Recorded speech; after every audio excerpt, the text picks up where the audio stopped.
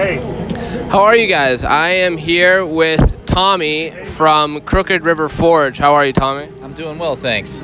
Braving the storm as everyone else here. So, after speaking with Mr. McDowell, I understand that you make all of the blades that you have available, and if not that, the handling and everything with them. Would you mind giving a little bit more elaboration on that? Yeah, I do. Primarily, I use 1095 high carbon steel, but I'll also use some reclaimed stuff like leaf springs and old files and things of that nature. I use most of the wood that I get is from a guy that it's down in Florida. Everything here is wood, even though it doesn't look like wood. It's been dyed and stabilized, so that's how it gets that stone kind of look to it. And then I also do all the leather work myself. Wow. When did you get involved in all of this?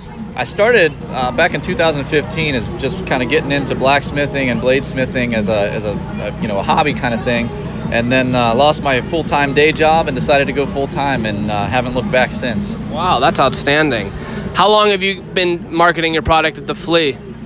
This is my first year at this show. I had done some up in Cleveland, and when I got invited to come down to the Youngstown show, I thought I'd give it a try, and I got to tell you, it's up there with the Cleveland shows. The people down here are great. They truly appreciate artisan work, and I'll be back here year after year. I really appreciate it. So, of these blades here, what is your favorite process? I guess I'm seeing a few. This almost looks like a fish skewer and a cleaver and a few. What is your favorite blade to make?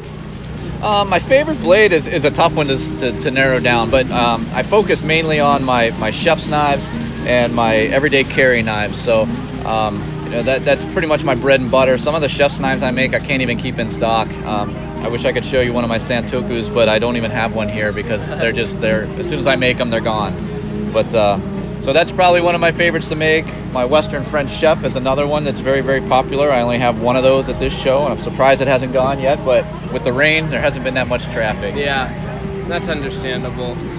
Is there any contact information or any media that you're on that people can get a look or get in contact with you? Yeah, I have a website, crookedriverforge.com, super simple. I hope you're going to edit that.